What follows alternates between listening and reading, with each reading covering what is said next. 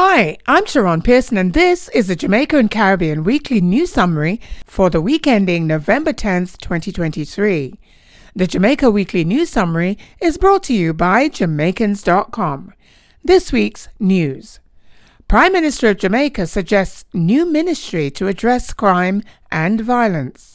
Jamaican Prime Minister Andrew Holness has suggested the country needs to establish a separate ministry to address crime and violence. He made his suggestion in response to what he described as the barbaric killing of 3 people, including 2 young boys, in Salt Springs, St. James, on November 6, 2023. St. James's Parish has been under a state of emergency since then. Debating current crime suppression measures in the country with members of Parliament, Prime Minister Holness said that action beyond curfews and states of emergency are now required as the crime problem is over and above what the Ministry of National Security can handle. The government must now address the human element, he said in reference to mental health, trauma, parenting, and corporal punishment in schools. He also cited the great work being done by the National Violence Prevention Commission, established in 2019, to identify any lack in prevention and intervention services and to make recommendations to improve such services. The government has indicated its intention to support laws that will increase the penalties for crime, as critics call out legislators who they believe do not impose sufficient penalties on people who commit murder, including those aged between the ages of 14 and 17. Jamaican Foreign Affairs Minister cleared of charges relating to election donations. Jamaica's Minister of Foreign Affairs, Kamina Johnson-Smith, was cleared of legal charges stemming from donations to her failed campaign to become Commonwealth Secretary-General. The Supreme Court of Jamaica ruled that Johnson-Smith had committed no breach. The lawsuit was brought by Wilfred Rattigan, a Jamaican based in the United States, who claimed Johnson-Smith and the Ministry of Foreign Affairs and Foreign Trade were not in compliance with the law and a directive that required them to report such donations as a gift. After the ruling was announced, Johnson-Smith said it vindicated her integrity and maintained her innocence, saying the case had been baseless and unfounded. This week's Caribbean news. 2 residents of Barbuda battle government in effort to protect land. The government of Antigua and Barbuda evacuated the entire population of the island of Barbuda on a temporary basis when Hurricane Irma hit in 2017. Then, before any of its 1,600 residents returned, gave developers from the United States permission to build an airport and luxury resort on the land. The project angered many islanders, and the United Nations issued warnings about the danger the project presents to wetlands and other fragile environments there. 2 island residents, former member of Barbuda's government, Jacqueline Frank, and scientist John Mussington, have gone before the Privy Council, the final court of appeal in Barbuda, to seek a ruling to give island communities the right to protect their pristine environments from foreign investors. The Privy Council must first decide whether Frank and Mussington have standing to challenge the decisions made by the government. Critics say Barbuda is just the latest example of disaster capitalism. According to UN Special Investigator on Human Rights and the Environment, David Boyd, Barbuda's government is following an alarming global trend in which a beautiful place is transformed into a playground for wealthy elites, with no concern for the people who have lived there for centuries or for sensitive ecologies. Other UN experts have warned that the development could negatively impact the rights to food, housing, water, and sanitation of local residents. Are you ready to reach the world with your event, business, or product? This weekly news summary is syndicated to over 60 radio stations worldwide. We invite you to become a sponsor today. Contact us at info@jamaicans.com. News of Jamaicans living abroad. Jamaican sculptor wins prestigious Public Arts Award in United Kingdom. Jamaican sculptor Basil Watson is the winner of the Marsh Award, presented by the United Kingdom Public Statues and Sculpture Association.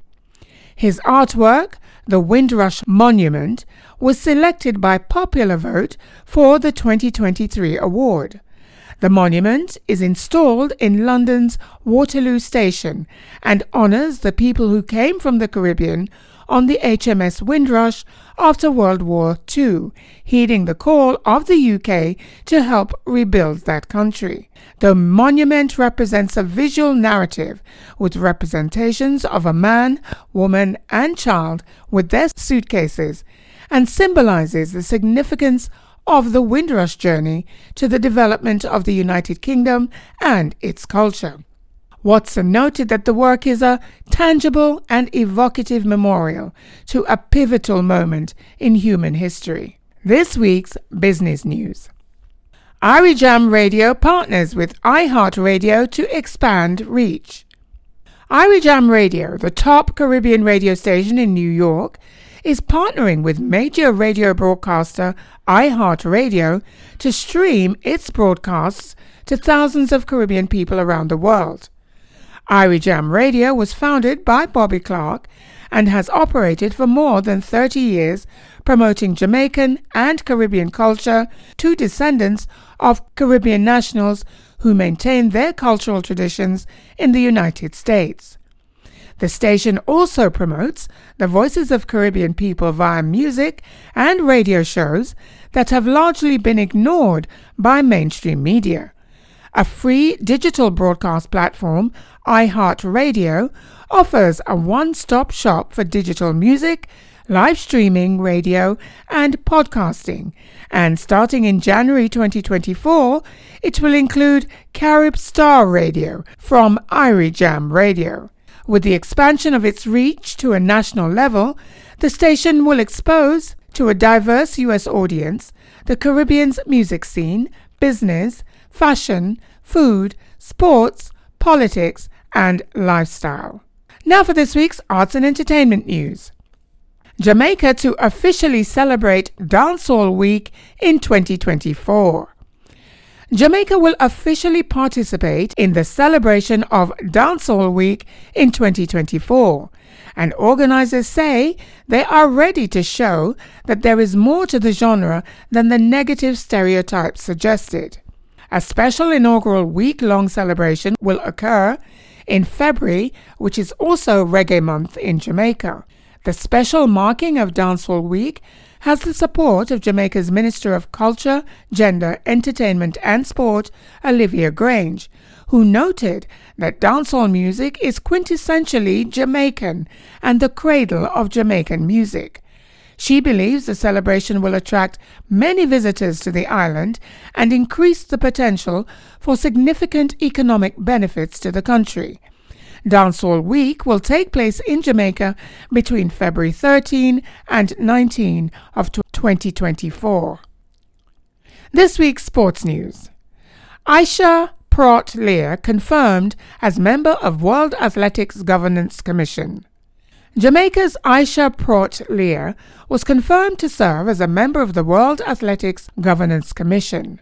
Prat Lear is the only Jamaican on the commission, the world governing body of track and field, and will serve from 2023 through 2027. The World Athletics Council and Executive Board confirmed the appointment on November 5, 2023.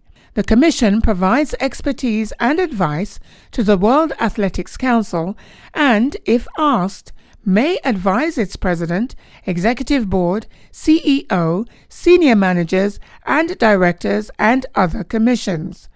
Prat Lear, the national 5,000-meter record holder, is among the 12 members of the Governance Committee chaired by Francis Dodu of Ghana.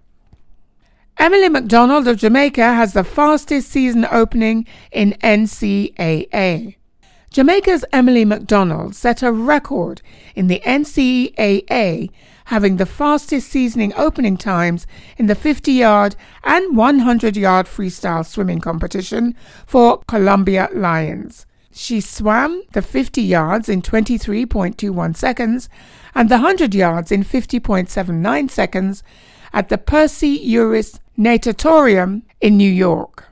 A graduate of Bowles, she is the second fastest swimmer in the program's history, with a personal best time of 49.56 seconds in the 100-yard freestyle. A junior, McDonald is the school record holder in the 50-yard distance with a time of 22.43 seconds.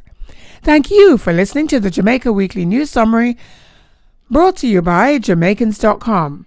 You can listen to this podcast again at Jamaicans.com.